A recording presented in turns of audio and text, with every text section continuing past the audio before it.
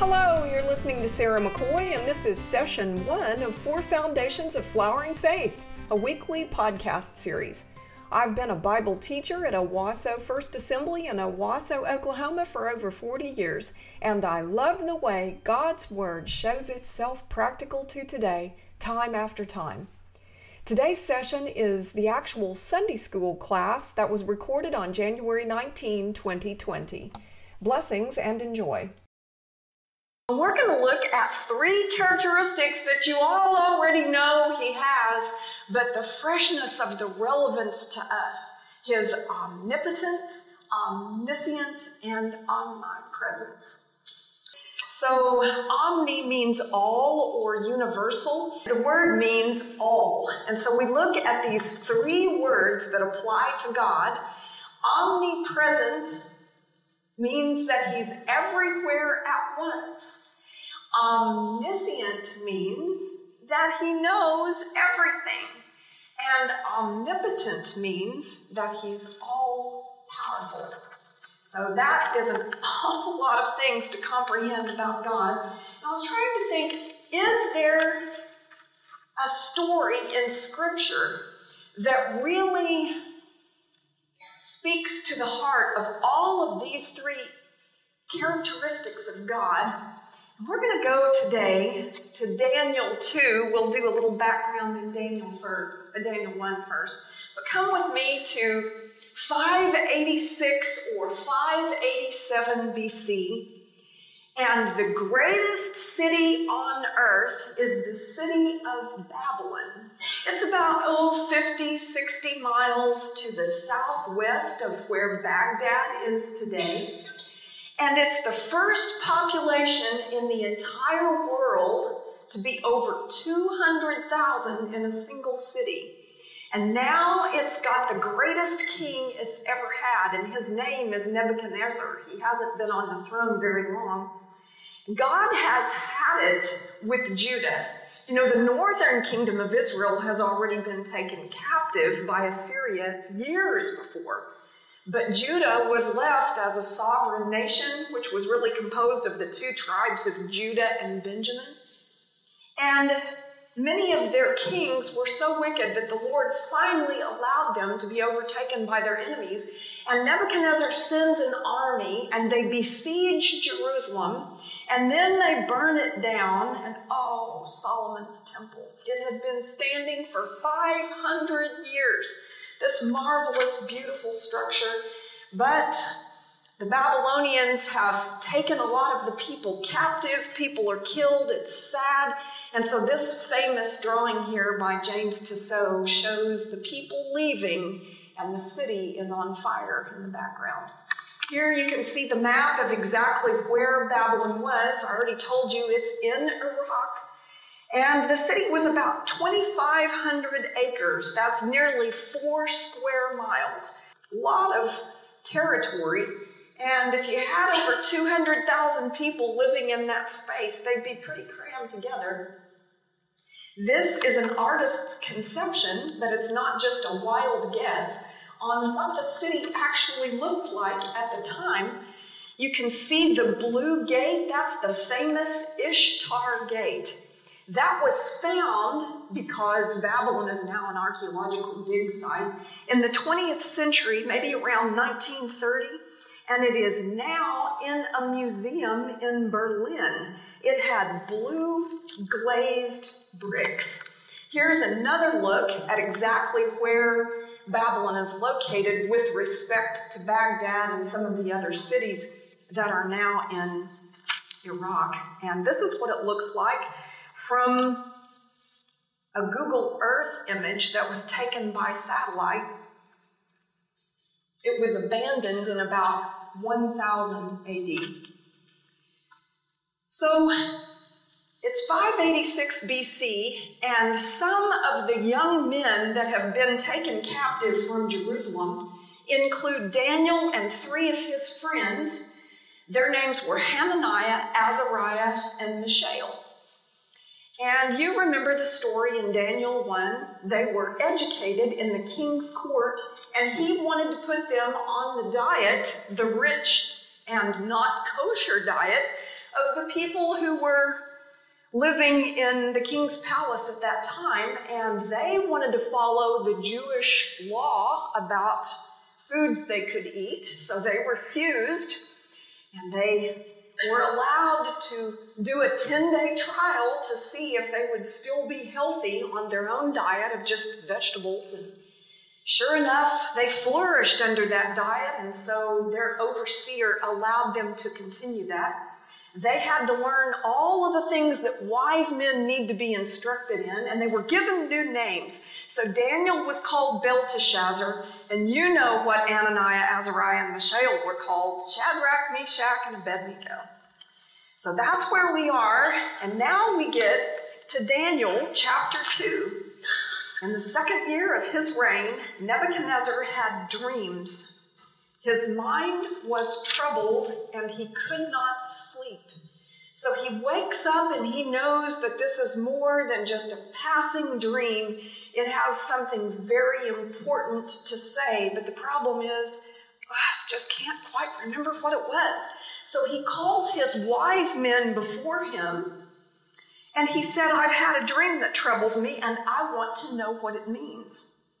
Now, he did not call Daniel and his 3 friends, probably because this was early in Nebuchadnezzar's reign, and Daniel's education period was supposed to be 3 years, and it appears that he wasn't finished being educated yet. So it would be like you wouldn't call a medical student if you had a doctor available, and so they check with the senior wise men, and Daniel's left out of the picture. But the astrologers say to the king, okay, well, you tell us your dream and we'll interpret it. But the king replies to the astrologers, and he's kind of testy here. This is what I've firmly decided.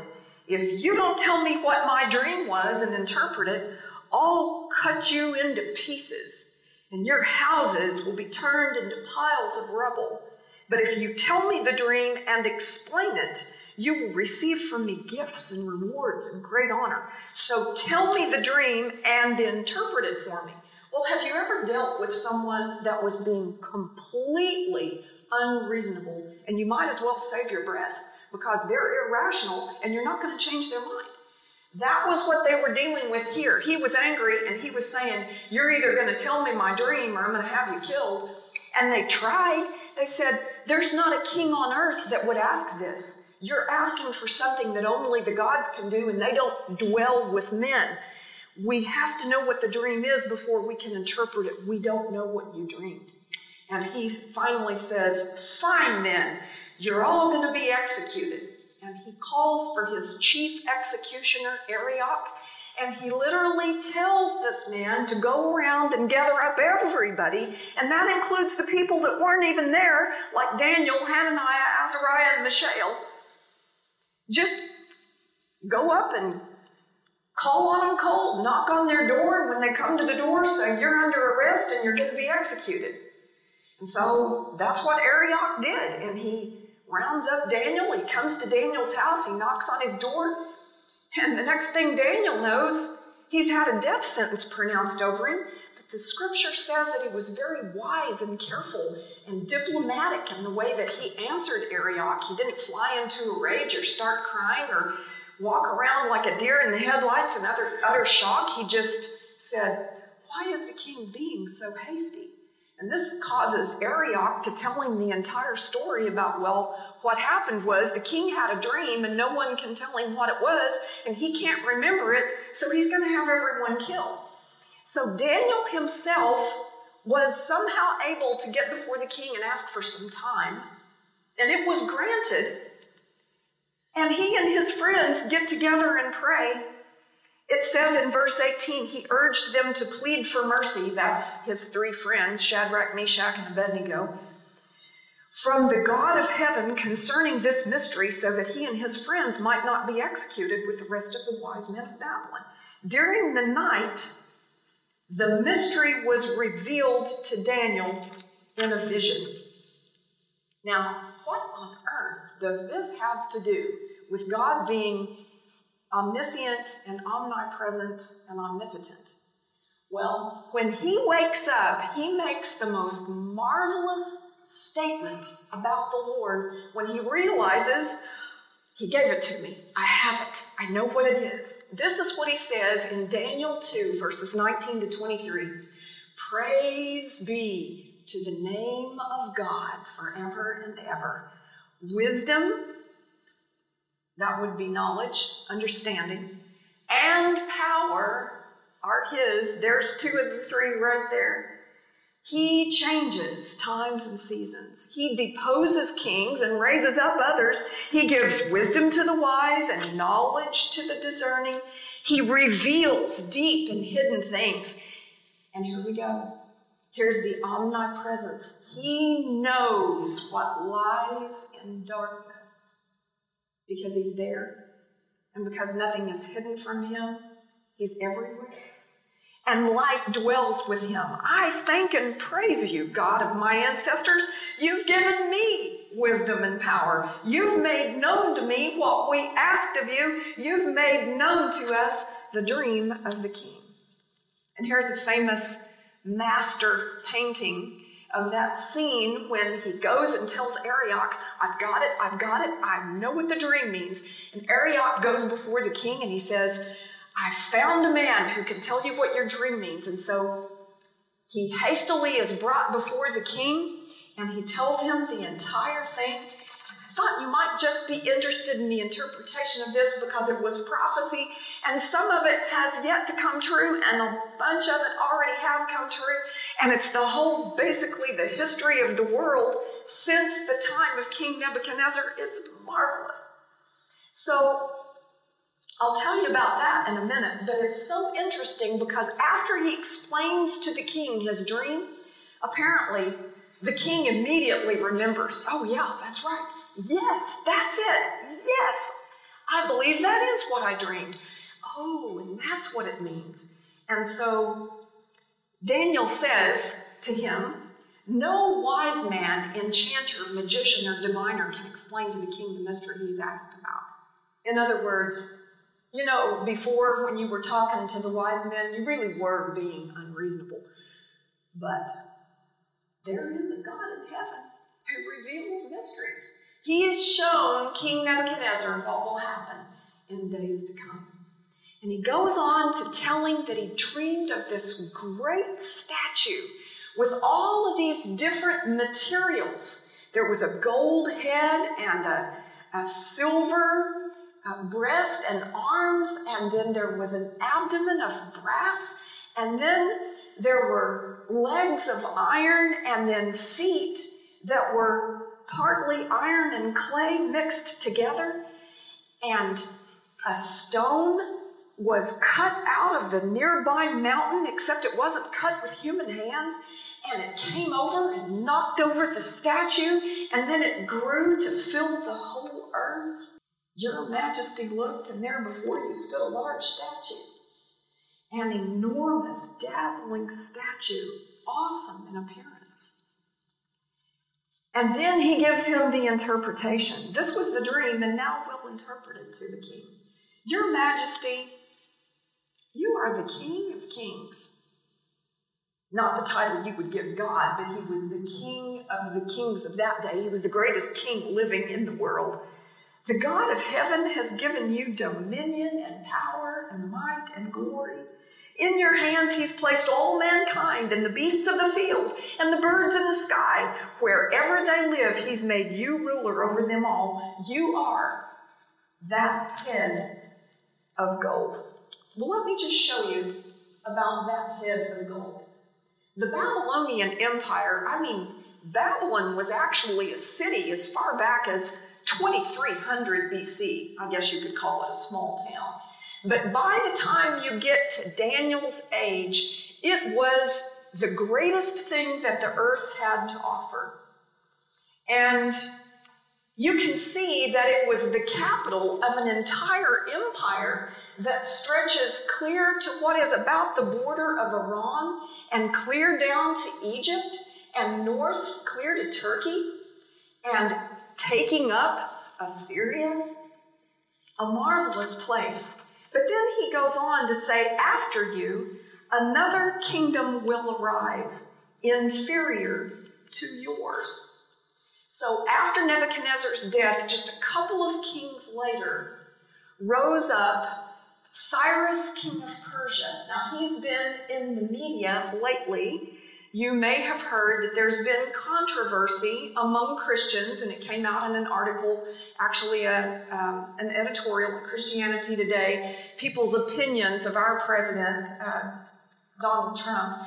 And some were saying that supported him because of some of his policies, that he was like Cyrus of Persia. Have you heard that before? The reason they're saying that is because of what happened in the book of Daniel. But whether you agree with that or not, Cyrus, the king of Persia, is that silver part of the statue.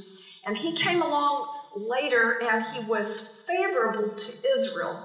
He was not really a servant of the Lord, but he was God-fearing, and he got messages from the Lord, which he obeyed. And one of those was that he allowed the Jews that had been captive for 70 years in Babylon to go back home and to rebuild Jerusalem, and also to rebuild the temple. And that's what the books of Ezra and Nehemiah are about in the Old Testament.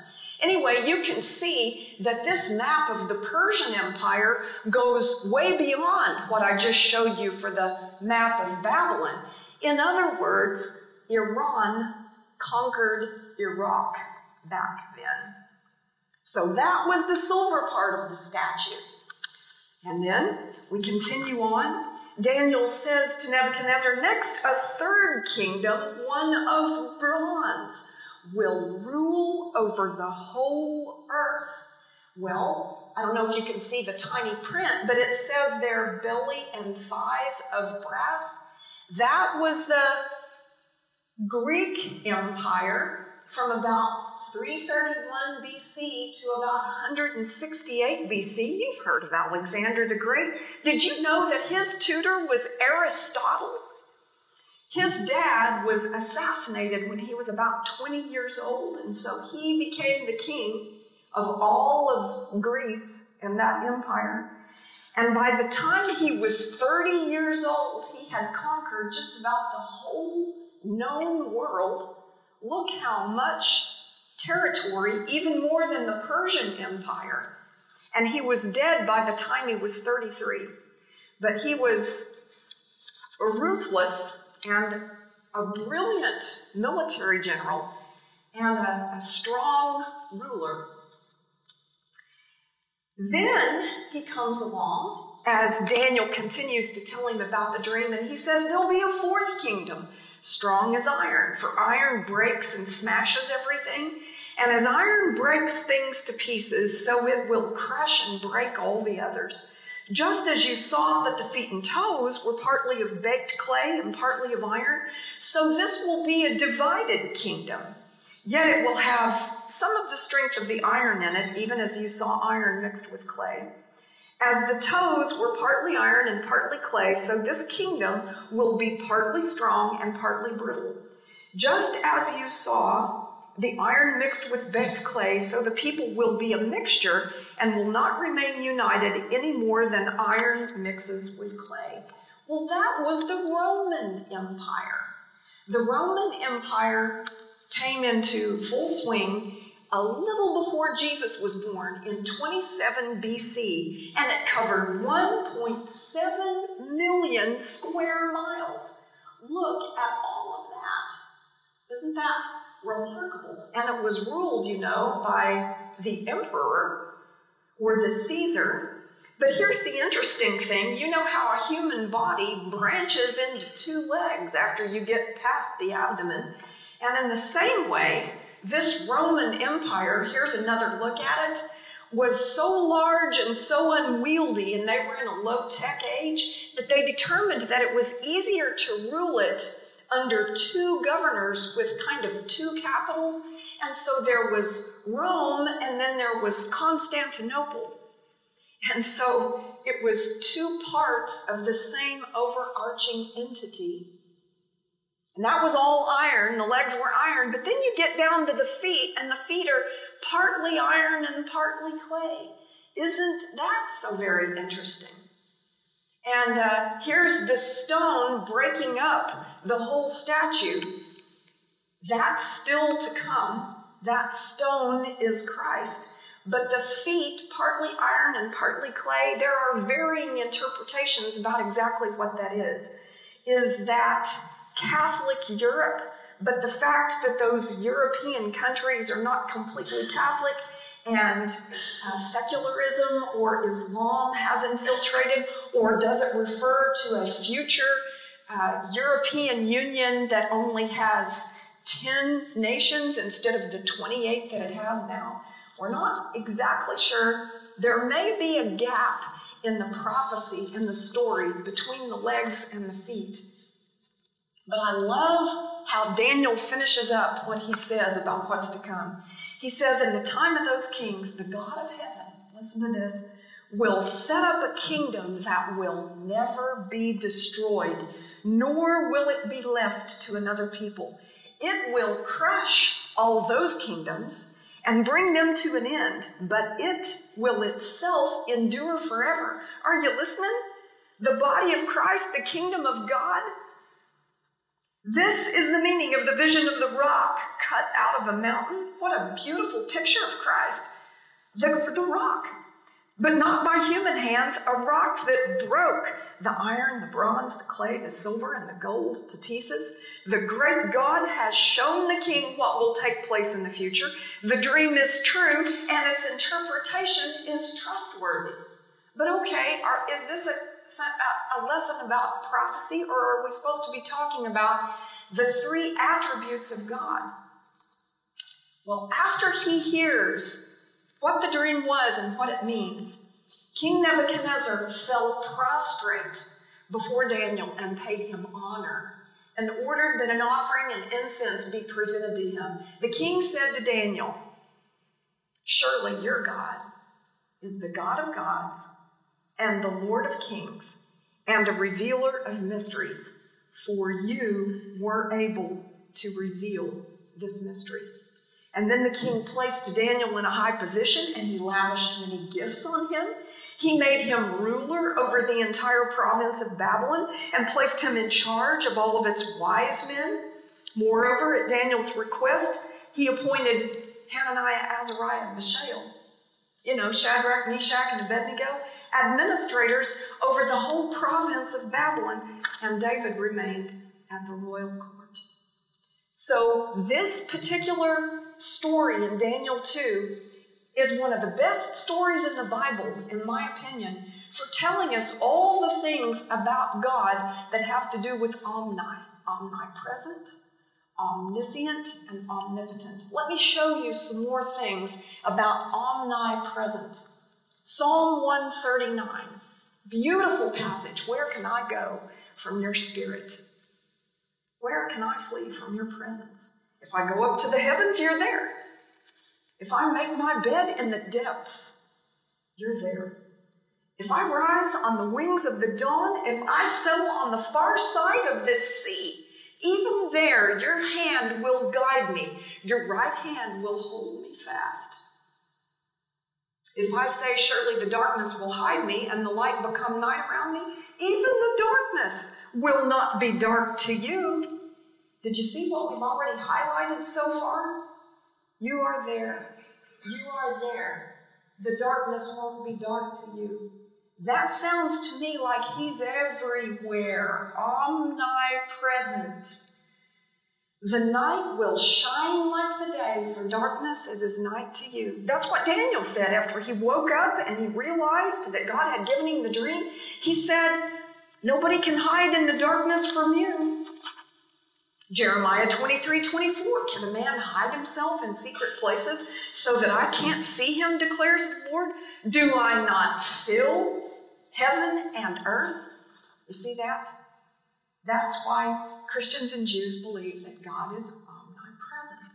What about Proverbs 15:3? The eyes of the Lord are in every place, keeping watch over the evil and the good. Or what about Hebrews 4:13? And no creature is hidden from his sight, but all are naked and exposed to the eyes of him to whom we must give account. Okay, well that's fine, but I already knew that God was everywhere anyway. What was the point of coming and listening to this? What does it mean to me? It means he'll never leave you. Wherever you go, there he is. He is there for you.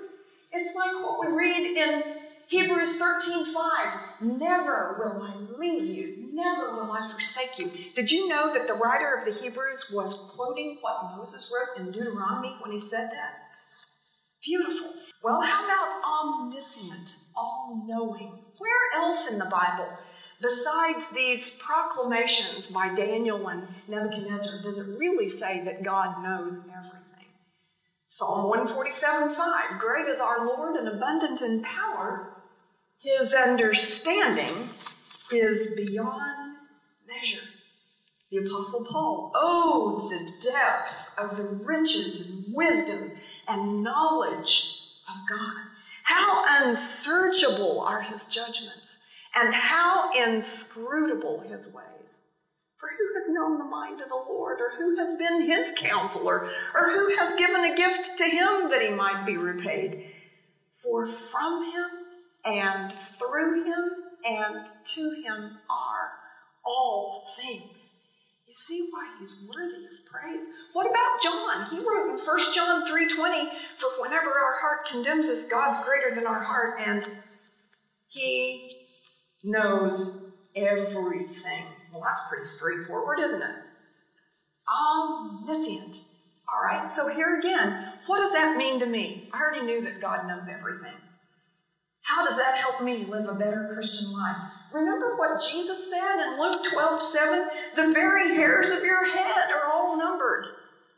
That's not just a random concept, it's personal. He knows everything about you.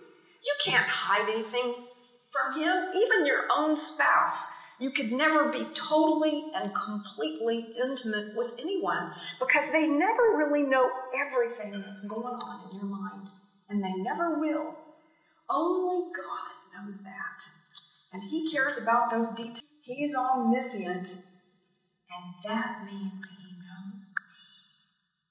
And then finally, omnipotence. Okay, where does it really say in the Bible that God can do everything?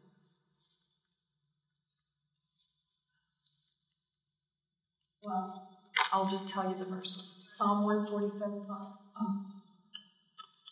I don't know why we have this, but it's all right. That same verse we were just reading, great is our Lord and abundant in power. Or what about Psalm 137? I love it that Jesus, when his birth was being foretold, first John the Baptist was born, and the angel was speaking to Zechariah in the temple, and Zechariah was saying, well, my wife and I are old, how will this be?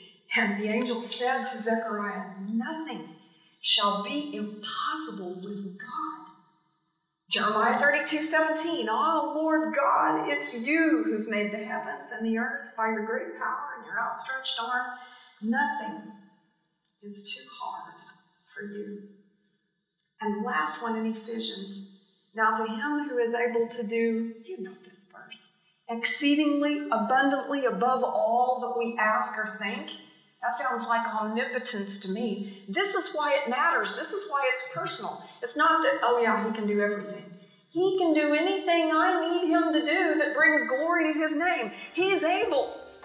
According to the power that works in us, to him be glory in the church by Christ Jesus to all generations forever and ever.